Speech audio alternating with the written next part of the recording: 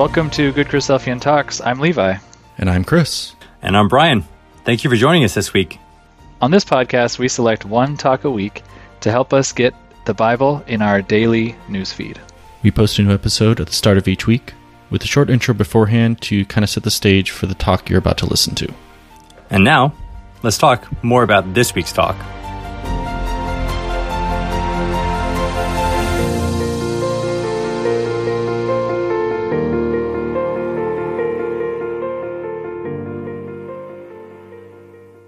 This week's talk is by Brother Mick Roberts. It's called Good and Faithful or Unprofitable. It was the fourth class at the Toronto Fraternal in 2011, which is a great event. Hundreds of brothers and sisters attend this joint fraternal. This session is the last in the Saturday night, you can tell from the class. He does a fantastic job kind of exploring the parable of the talents and talking about really the real life application. And I found that's what I liked about this class was it's well studied, but focused on how we need to think, how we should focus on our work and the effort and the work that goes into following our Lord. And because that is, I think, one of the great lessons of the talents is not, you're given 1, 2, or 5 talents, and then we find out what you do with those talents. And I really appreciated this talk. So this was a suggestion from a brother, and thanks to him. And we also really appreciate these suggestions and emails when we get them. Please send in a talk that you think we should feature on the show. And here is Good and Faithful or Unprofitable by Brother Mick Roberts. Well, good evening, brothers and sisters. I can see why you enjoy this weekend. I can see why you enjoy coming together at this time of the year. To spend some time in each other's company like this is great. And we've really enjoyed this opportunity of spending time with you. Those of you who were here this afternoon, you're probably near the back. You're probably feeling sleepy. But I hope you too will listen up to what we're going to talk about, because it really connects with some of the things we were talking about this afternoon. For the adults who weren't here this afternoon, we spoke and looked into issues surrounding the Lord Jesus Christ's return, that it's really going to happen. Thoughts about when, thoughts about watching. And we're going to see some connections here. So if you can bear with me, you young people who, I know we've already had 2 classes today, there's some connections here which I think you might find of interest. Our theme has been around servants. And it's no surprise when we come to the teaching of the Lord Jesus, we're going to find a lot about servants. An awful lot about servants. And we're going to focus our attention in particular on the passage that we've read and a similar parable that Jesus gave, to draw some lessons, to draw some exhortation for us. Because it's about lessons from these servants, whether they were real and literal or whether they're here given to us in a parable form. And the parables we're going to look at are these parables of the pounds and the talents. So we're on familiar territory. We're not dealing with anything here that is so new to us. We say, where's he going to take us and what's this all about? This is familiar territory. But right now, this weekend, we're wearing a pair of glasses, as it were, with lenses that say, lessons for me as a servant of Christ. And we're going to try and find some things here that may spark and enliven us in our discipleship from these familiar passages, which we know so well. We've taught them, no doubt, to our children. Probably without looking at our scriptures open, we could recount fairly accurately even the detail of what's in these parables. Even the detail is probably quite familiar, but it doesn't necessarily mean it's struck home and it's requiring us to do anything any different or sparking any different chains of thoughts of how we ought to be in our discipleship. So that's where we want to go. That's what we're trying to do in our time together. It's also interesting, and why I wanted us to look at the 2 parables which have some obvious similarities, but also some obvious differences. And it maybe fits with the general idea that as Jesus spoke his parables and gave his teaching over those 3 or so years, that quite often he would perhaps give a theme, give it a thought, and he would vary it sometimes. And in the gospel accounts, we are used to the different gospel writers giving us subtle variations in what seems to be the same story or the same incident. So if it's a literal incident, whether it's Jesus feeding the 5,000 or whether it's Jesus walking on the water, we're used to seeing some subtle differences. And the same applies too sometimes in some of the parables that he taught. So when we put these things together, we can sometimes see extra things and some subtle variations that maybe, just because they're different, just highlight another chain of thought for us when we bring them side by side. So whether it's the parable of the soil and the sower, or the parable of the talents, or the pounds, and that's where we're going to be to find our lessons for the servants. And sometimes it can be that these variations maybe reflect that Jesus was holding on to something that was particular at that location where he was. Maybe it was to do with some sort of local event, something about the nature of the place that he was, or the people, or the history of the location, that as a really good teller of parables, a good, engaging teacher, he would pick on events and situations and circumstances and make it relevant to his audience. So I think we can see some of that in these 2 parables, which I say have similarities and also which have differences. But the context that we're going to get, first of all, you're going to need to be, I guess putting a marker would be really good, to have a marker in a couple of places where we're going to be flitting backwards and forwards. So I'm going to guess that your Bible is already open at Matthew, because that's where we've had our reading, at Matthew 25. And we're also going to be using the parable which is set out for us in Luke 19. So you might want to put a marker in between the 2, a bit of paper or something, because we're going to be flitting a little bit between these 2, because these are the 2 parables that we're going to look at, and from which we're going to draw, hopefully, some lessons from these servants in these parables. Okay, so if you've marked up where we're going to be in Luke, you've got your Bible open in Matthew 25. We know where the parable begins at verse 14. But what we so often need to do in order to really get a sense of how this parable fits in with what Jesus is teaching is to look around. What else has been said before? What else has gone on before? So young people, you'll know where we were this afternoon. We were looking in Matthew 24 and spending a bit of time there, as well as Luke 21. But in Matthew 24, we know, if you just cast your eyes perhaps across the page to the latter part of Matthew 24, we've got the teaching that Jesus gave about his return and about the fact that he would come at a day, verse 36, and an hour that no one would know, not even the angels of heaven, and how 2 would be there. One would be taken and another left. So he's giving this teaching of a suddenness of return and of judgment, of acceptance and of rejection. That's what Jesus is talking about in Matthew 24.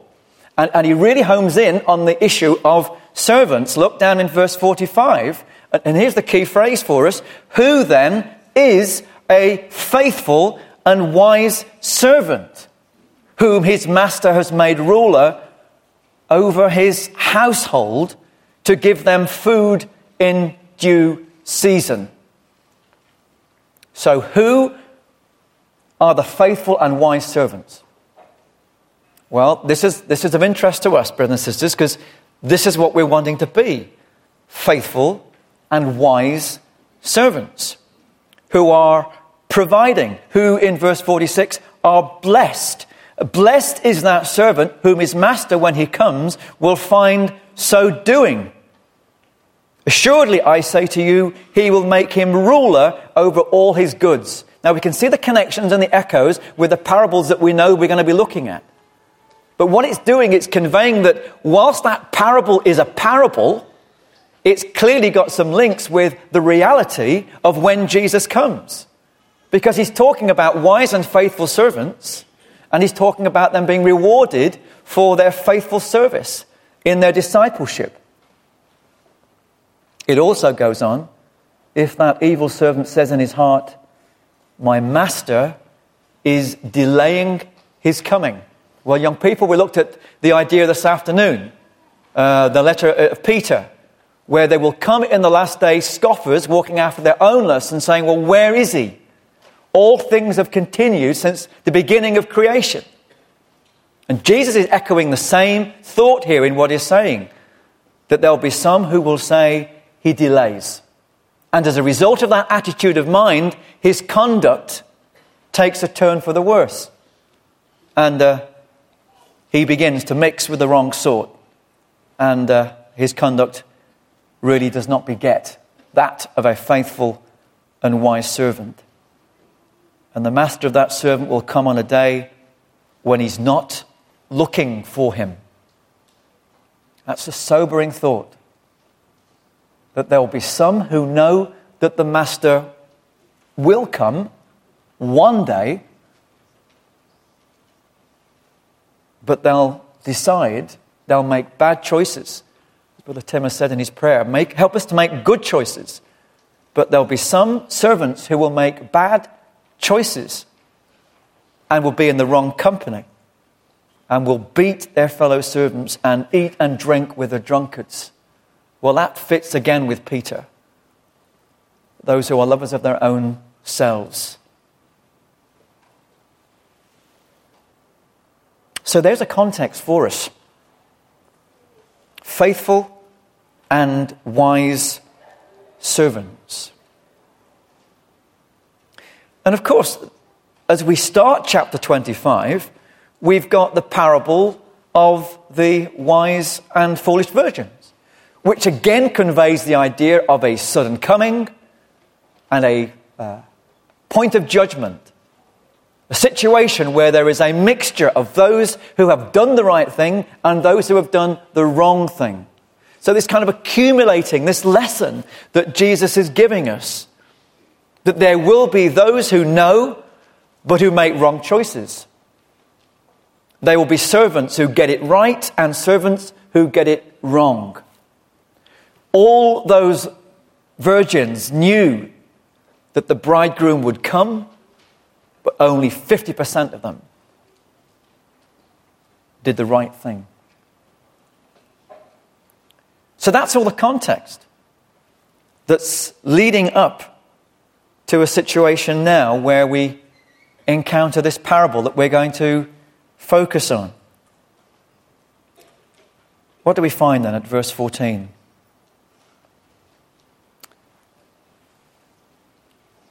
For the kingdom of heaven is like a man traveling to a far country who called his own servants and delivered his goods to them.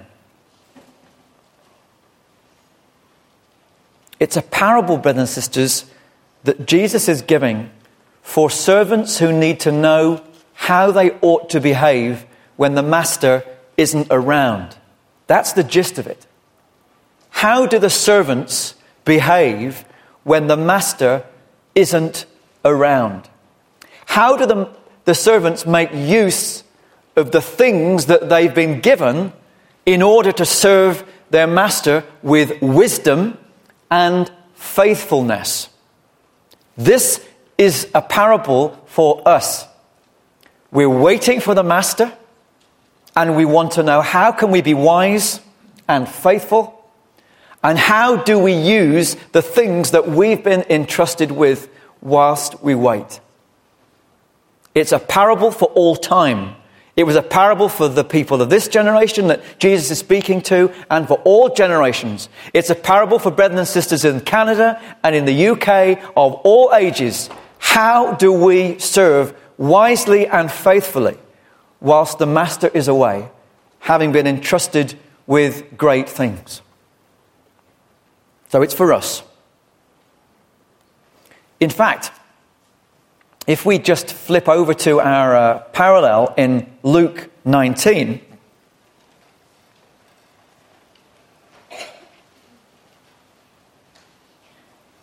verse 11,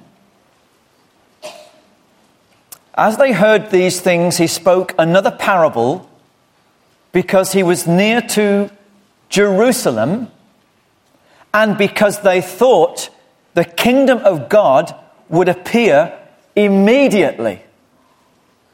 So again, we get this insight that we feel when we put these two parables together, that the point is being made that there were those who thought that the kingdom was going to be instantly provided by the Lord Jesus, and he gave this parable because it was indeed talking of him leaving them for a period. So this idea of him going into a far country, if you're going to go to a far country, that can be in location terms, it's a long way away. Well, Jesus, after his resurrection, was going to go into heaven.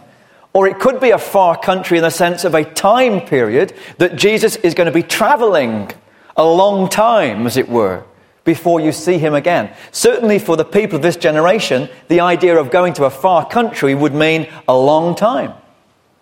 That's what it would mean. And they thought the kingdom was going to be now. So Jesus gives a parable. It's not now. And here's a story about what happens when a master leaves and entrusts his servants with goods, and he leaves them for a far country to be wise and to be faithful. Here's what you do. That's the context, brothers and sisters. That's the context. And there's some interesting subtleties when you look at the two parables together. So let's keep going back in again. If we go back to our Matthew 25, we've clearly got a theme which is core and the same in both of the parables. But we're told in verse 14, the kingdom of heaven is like a man traveling to a far country.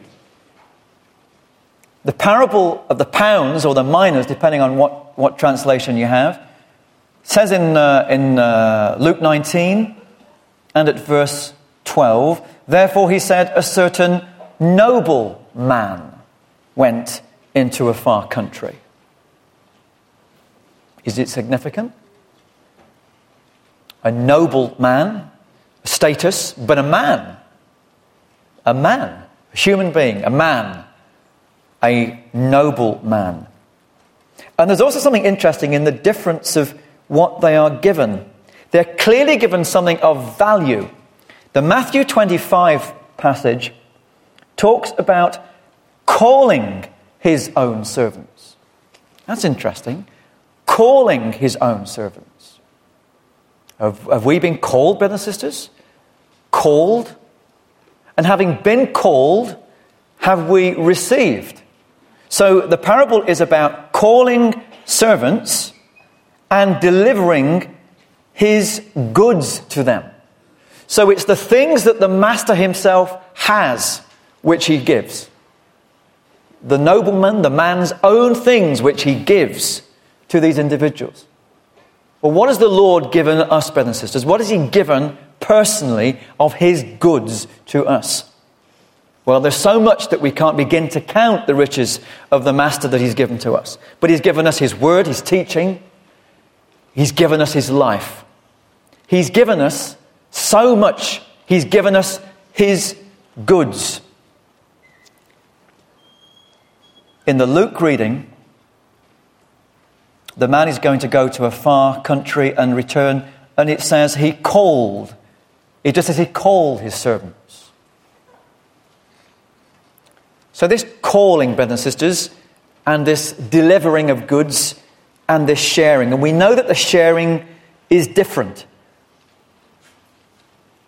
We know that we read in Matthew, when we read the talents, there is a difference in what's given. To the one he gave 5, to another he gave 2, to another he gave 1, to each according to his own ability. When we look at the parable of the pounds, we read that he called 10 of his servants. So does that mean there were others who weren't called? He called 10 of his servants. Is that a representative group in some way? Is there any symbology or pattern here in the fact that 10 are being called? But interestingly, they are all given the same. So here's a difference. They're in one given a variety according to ability. In another, they are given the same. The master, the nobleman, goes to a far country. He returns, he assesses the work, he passes judgment, he rewards, or he punishes. That's the gist of it. We know it. We know it well. If you just open again at the Luke passage, I wonder whether we have here some allusion of the Lord Jesus to events which were of the day and generation in which he was talking, at least regarding relatively recent history. And maybe you've read this sometimes and puzzled a little bit when you've read it through. Some of the language is doesn't necessarily fit so easily. We wonder what it might be about. If we look in the Luke 19, when the pounds are delivered, it says in verse 14, his citizens hated him and sent a delegation after him, saying, we will not have this man to reign over us. So he goes into a kingdom to claim it for himself, to receive a kingdom, and to return, it tells us in verse 12. And then we've got verse 14, the citizens hated him and sent a delegation after him, saying, we will not have this man to reign over us. Well, according to the history, brothers and sisters, the Jewish history, Herod the Great's son Archelaus, part of this family, we might say a noble man. That's maybe why we've got the phrase there when we look in the Luke account. He was a noble man. And he was given the kingdom, effectively. He was handed to him by his father, Herod the Great. And the historians talk of him being a violent and an evil man who reigned for 10 years. And according to Josephus, among the various incidents that he was responsible for was the killing of 3,000 Jews in Jerusalem. He was so feared and so hated that he decided, in fact, that he would go to Rome and, as it were, get his a validation for him to be appointed and anointed as the ruler, to receive the kingdom and the blessing of the Roman Empire. And according to the historians, he went to Rome, and the Jews were so fearful that he was going to be appointed that they sent a delegation of some 50 elders that they might persuade the authorities not to give him the kingdom. He was hated. He was feared. And it may be that the Lord Jesus is alluding and bringing to their mind an incident which they perhaps would have been aware of. It's interesting that, typical of the Roman Empire and the Roman governors at the time, there's always claims and counterclaims about who would be the ruler. And apparently among their own family, among Herod's own family, there were various claims. It wasn't just the elders who turned up to make a deputation. But in the end, he was appointed. And he came back. And he ruled with fear. And of course, we read back at the beginning of Matthew, there was that time, remember, when Jesus, having been born, they were frightened for their life and they had to hide, and there was concern because of this man, Archelaus. And it's as if Jesus is holding up for us the difference that you get between a great and good ruler and the kind of man that you might find that the world had to offer in Archelaus. And he was near Jerusalem. where these things had happened, where 3,000 Jews had been killed. What a contrast to the loving master that Jesus is. The ruler that we want for and anxiously wait for to put all things right. The one that brings life and not death. So this difference, brothers and sisters, that we've identified in what it was that people were given, whether there was a variety or whether it was all the same. This idea of being given different amounts. If you just turn with me to Romans 12.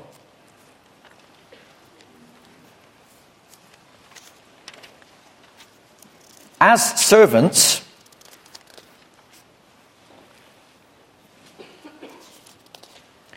when the goods are divided up, we are indeed given some different things.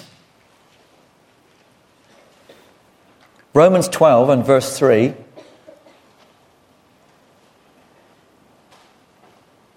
For I say through the grace given to me to everyone who is among you, not to think of himself more highly than he ought to think, but to think soberly, as God has dealt to each one a measure of faith.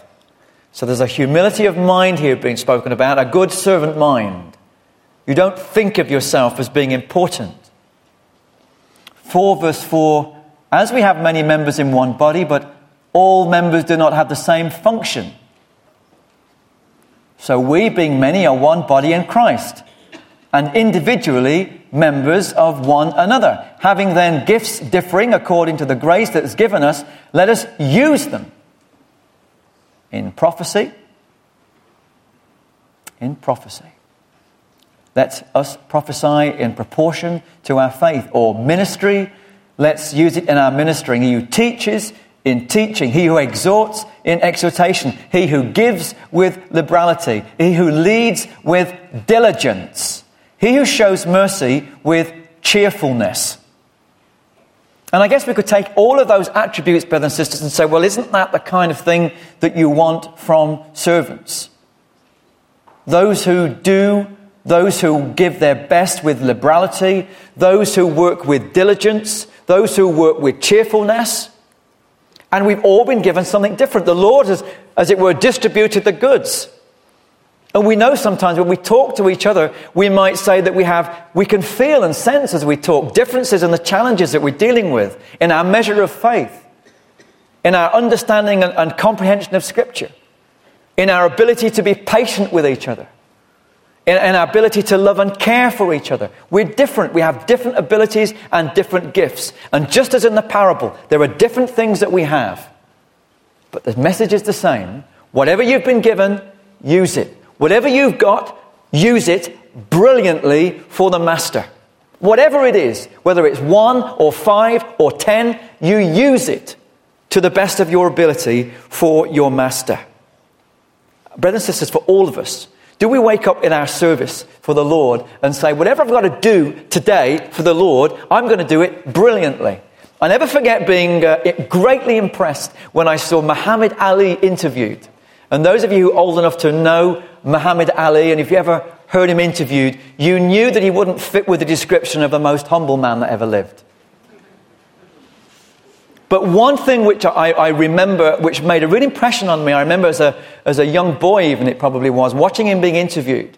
And he always made a great claim about being the greatest, didn't he? I am the greatest. I won't do an Ali shuffle for you up here right now. But that's what he did. He talked about being the greatest. And I remember him being challenged by an interviewer and said, well, what would you have done if you weren't a boxer? And he said, it doesn't matter what I would have done. I would have been the greatest. If I would have been a garbage man, I'd have been the greatest garbage man. And I thought, well, there is something here about this chap which makes me think boastful, blah, blah, blah, blah, and so on. But there's also something which I think we can take to heart that says, whatever it is that you're going to do, it's a good scriptural principle, isn't it? Do it with all your heart. It's like whatever we're going to do for the Lord, I want to be, if I'm going to keep door at the meeting on Sunday, I want to be the best doorkeeper. Not because I want people to say you're the best doorkeeper, but I want to do it the best that I can so that I can really show and serve my brethren and sisters when they come in on a Sunday. That I really care about the job that I've got. Whatever it is, if I'm going to speak, can I speak the best that I can for the Lord? Not because I want to be praised by men, but because I'm doing work for the Lord. If I've got 1 or 3 or 5 or 10 talents, it doesn't matter. How do I use it to serve the Lord as best as I can? Or if it's 1 talent or £1 as it is in the Luke account, the parable of the pounds. Well, maybe that's speaking to us about the one baptism, the one faith, the one master. In that sense, you could say we've all got exactly the same. We're united in that. We've all got that one hope. So I think when we put these 2 parables together, we get a nice blend of both ideas. We're united in that one hope, and yet we come with differences. And we're required to use those differences in the Master's service. Luke 19. Now, I think here in the Authorized Version, I think the phrase says occupy.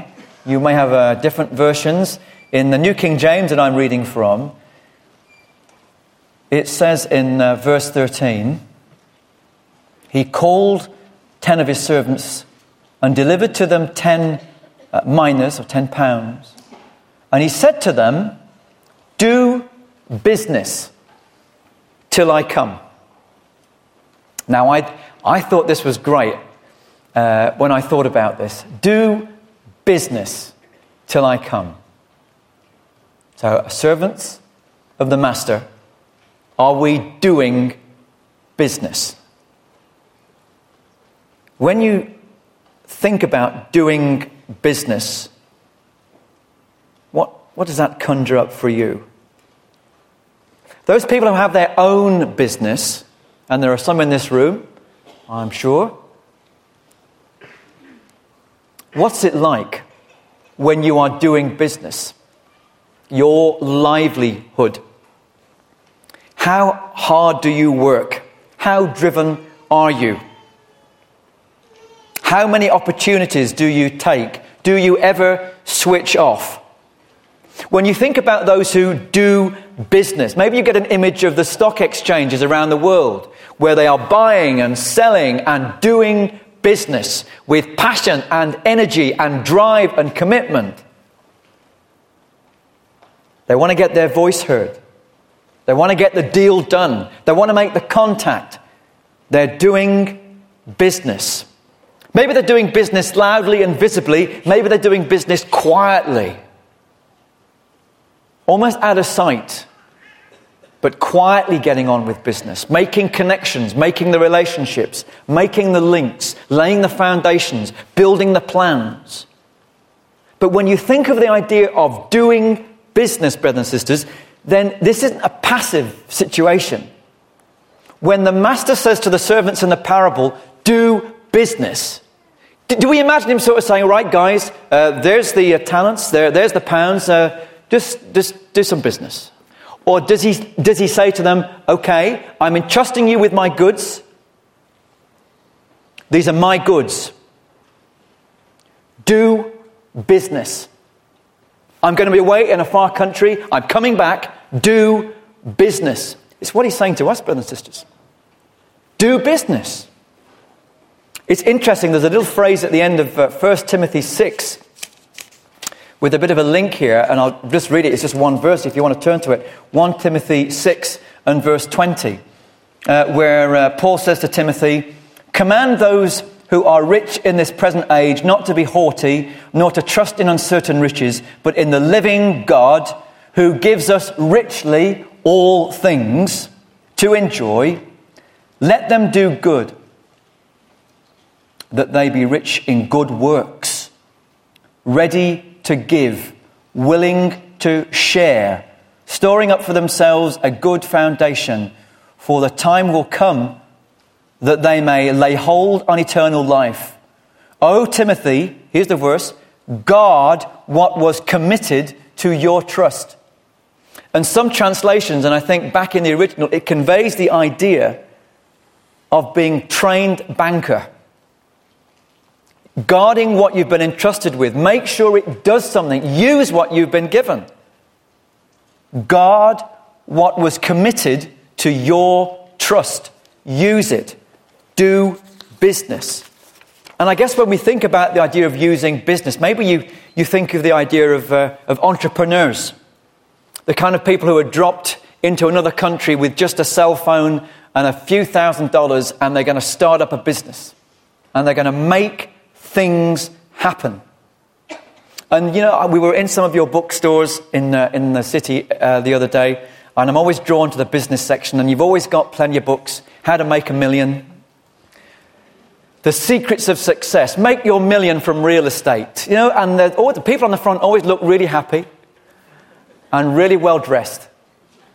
And you think, hey, I want to be like that guy. He looks really good. He's going to tell me, if I read that book, how I can make a million. It doesn't tell you about all the dedication and the effort and the creativity, the analysis and the preparation that's required, but it's got a good front cover. Brothers and sisters, if you want a book to know how to make a million, how to make a million, where would you go? Here's the book. Here's the book. If all of these people who have made a million, I think they make half of it by you buying their book. That's how they make their money. But you want to read about people who are successful who go from perhaps humble beginnings, who make a million, so that I can be like that, and I can make a million. Well, here's all the authors you need to read. Paul, Peter, Jude, James. They all begin their books, their letters, with a servant, a bondservant. They've written the book about how to make a million, as it were, how to do business for the master. They've written the book.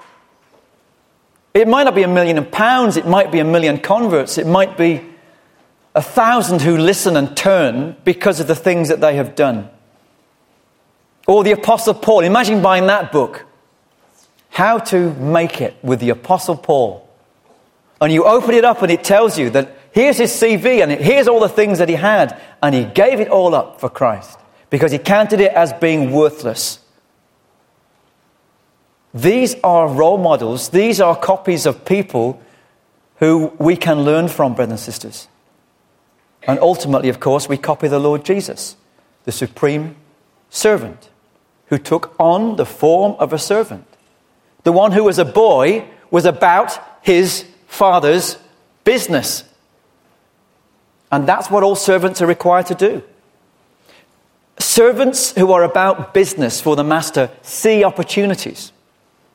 And it's been great, brothers and sisters, back in the UK. There's a real energy and interest around the 400th anniversary of the Authorized Version.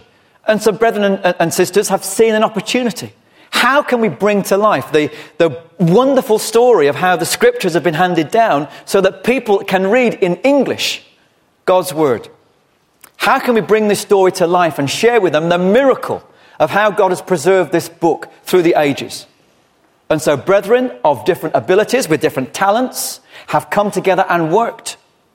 And in a way, they're celebrating the work of those servants through the ages who gave their life to preserve Scripture, so that we can read God's word in our hands. I guess not just in England, but also in Canada. Faithful servants.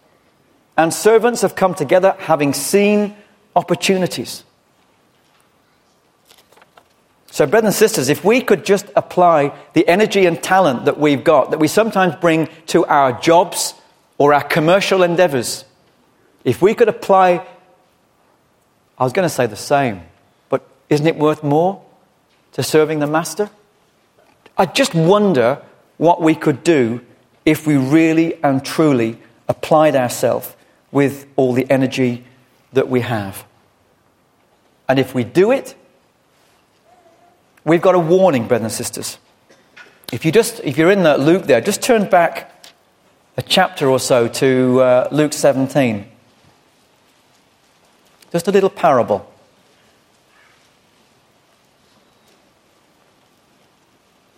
Down at verse 7. And which of you, having a servant ploughing or tending sheep, and again, just pausing a moment, a servant that you have that's ploughing or tending sheep, just wondering whether this is a little picture of the typical Jew at work in their agricultural world, ploughing or looking after the sheep. And say to him when he's come in from the field, come at once and sit down to eat. Will he not rather say to him, okay, you've been out doing that work, now you've come in here, prepare something for my supper, and gird yourself and serve me till I have eaten and drunk. You're answerable to me, says the master in the parable. You may have been out there doing one job, but there is more to do for me. And then afterwards, you will eat and drink. Does he thank that servant because he did these things that were commanded of him? I think not, says Jesus. So likewise you, when you've done all those things which you're commanded, say, we are unprofitable servants. We have done what was our duty to do. Now maybe Jesus is particularly alluding to the religious leaders of the day. Maybe he's hinting at the likes of those Pharisees and scribes who liked the uppermost seats, who liked the praises of men, who thought that they had done enough and could just take the plaudits because they knew the law. Oh, you've been out serving? Oh, come in, says the master. Oh, yeah, you just sit down. No, says Jesus. You have to go on doing and giving and serving me. And even when you've done everything that I've asked for, you have to accept that you are unprofitable servants. You're only doing what's your duty to do.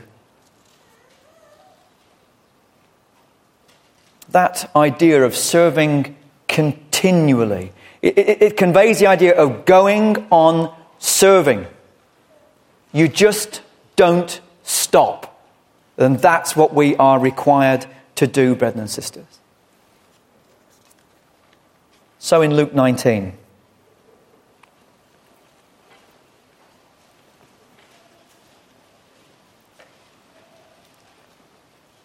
when they're called to give account, verse 20, well, we have reading up to verse 20. Let's go in a few verses earlier. When they come, he wanted to know how much every man had gained by trading, by doing business. What have you done with what I've given you? The Lord Jesus has given us his life. He's given us his teaching. What have you done with it? Have you used it? Have you done business? In the parable, what have they done? Here's the first. Master, your mina has heard 10 minas. He said to him, well done. Good. You are faithful in a very little. Remember we saw the context? Faithful and wise servants. Wise virgins. Taking action. Being prepared. Well done. Good. You are faithful. In this little that I've given you, in relative terms, it's a little because of the abundance that the Master has in store ultimately for those who love him and serve him faithfully. And there's the reward of ruling over the cities. It's that sobering thought when verse 20 the man comes saying, Master, here's what you gave me. I've kept it. I've put it away in a handkerchief. How ironic. A handkerchief or a sweat rag. So if you're working hard and you're breaking out in a sweat, you've got to get that rag out and wipe your brow. This servant hasn't exactly broken in sweat. No wonder he could keep the handkerchief and wrap it and hide it.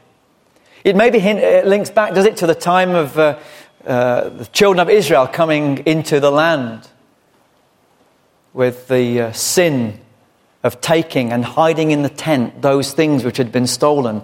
Right in the midst of the tent, we read. Right in the midst of a life, hiding things, thinking the master wouldn't know and wasn't interested. A servant who doesn't use what he has been given. He didn't know his master, really. I feared you because you're an austere man. You collect what you didn't deposit and reap what you did not sow. You are all powerful. And because you're all powerful, I was frightened.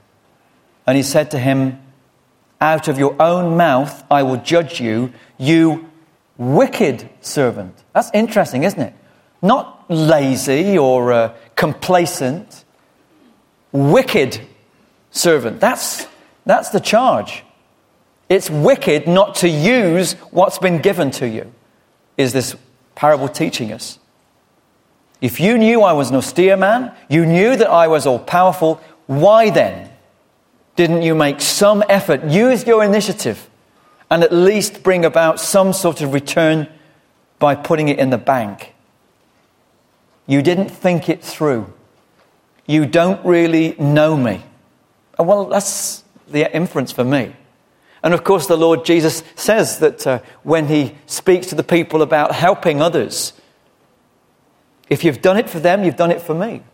When I come, there'll be some who I'll say, I'm sorry. You might be saying, Lord, Lord, but I don't know you. And you don't really know me either. It's interesting, the exchange that happens. Down in verse 24, he said to those that stood by him, take the minas from him and give it to him that has 10. And again, on the surface, we might think, well, that seems unreasonable and that seems unfair. Well, who are you to argue? Who am I to argue with the decision and the choices made by the all-powerful master? Almighty God himself will choose whether it's Saul or whether it's David, whether it's Israel, whether it's Gentile, whether it's Jacob, whether it's Esau. But it's interesting in the parable, and whether you've got it in brackets in your Bible, it's in brackets in mine. It says in verse 25 in brackets, but they said to him, Master, he has 10 minas, or 10 pounds. Lord, have you got it wrong? He's already got a lot. And it's in brackets. And we don't know whether that was the people in the audience, as it were, when Jesus told the story. Were they so engaged that they got caught up in the story and said, Lord, hang on, you must get the story wrong?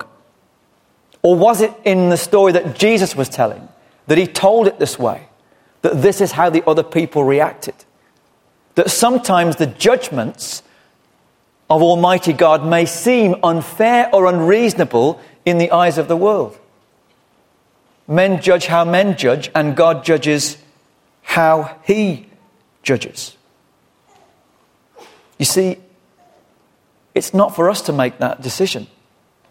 It's the all-powerful master. And in both parables, this idea of bringing at least some interest. If you'd have done nothing more than put it in the bank, there'd at least been some interest. And the Greek word conveys the idea of offspring. Offspring. We might think, ecclesial fruit. It might have borne something if you had used your initiative. But the Lord is not happy with those who don't show that initiative and use what they've got. As for the faithful, well done. Good. Faithful. You acted with wisdom. You used of your ability. You recognized that you had all been given something which was important, and you used it. So, brethren and sisters, parables we know well. What have you and what have I been entrusted with? With a few things given now, but the blessings if we use these things faithfully and with wisdom as we serve one master? Do we recognize that they are indeed the things that we've been given, the Lord's and not our own? So whatever it is that we've been given, brothers and sisters, our salaries, our homes, our backyards, our cars, whatever it is, it's not really ours. The Lord's delivered the goods into our hands and he says, use them. Do business. So how are we using them, brothers and sisters? Our talents, our pounds, our goals. How are we using them in the Master's service? And we get that picture of pleasure on the Master's face. The sense of abundance is there. Matthew's record gives it for us in Matthew 25 and at verse 29.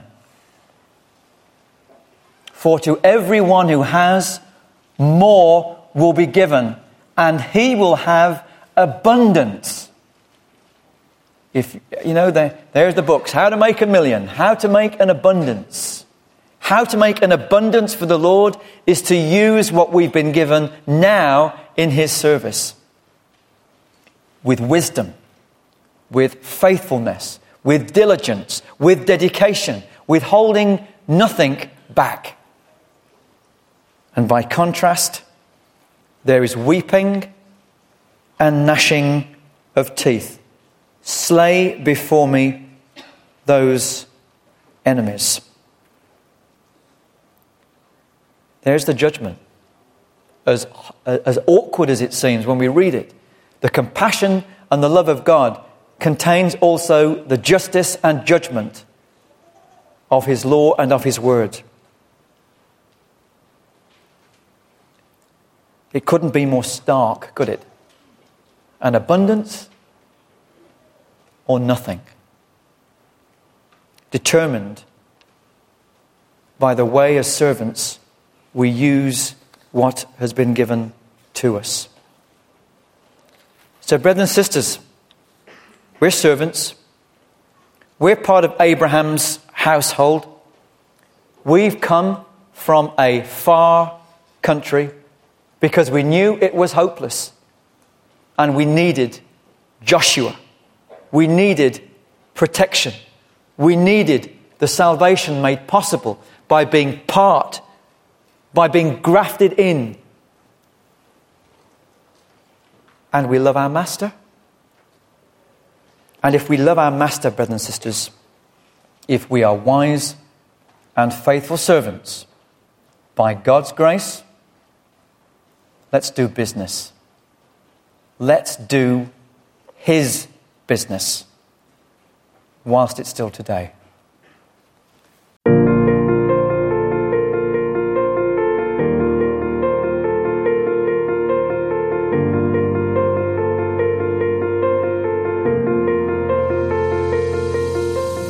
Thank you for listening to the Good Christadelphian Talks podcast. We hope this talk helped you in your walk. If you would like to hear more, please subscribe for new episodes and leave a review in Apple Podcast or whichever service you are using to help more people find the show when they search for it. If you enjoyed this particular talk, please share it with someone who you think might enjoy it as well. For show notes on the talk you just listened to, visit our show page at anchor.fm/GCT or check the show notes section of your podcast player. Please share your thoughts on the talk from this week on our Facebook or Instagram pages, where we are at Good Christadelphian Talks, on Twitter, where we are at GCT_podcast, or leave a comment on our YouTube channel, where these talks are posted as well. If you know of a great talk, we want to know about it too. Send a suggestion to our email at goodchristadelphiantalks@gmail.com, or message us on any of our social media accounts. Thank you for listening, God bless, and talk to you next week.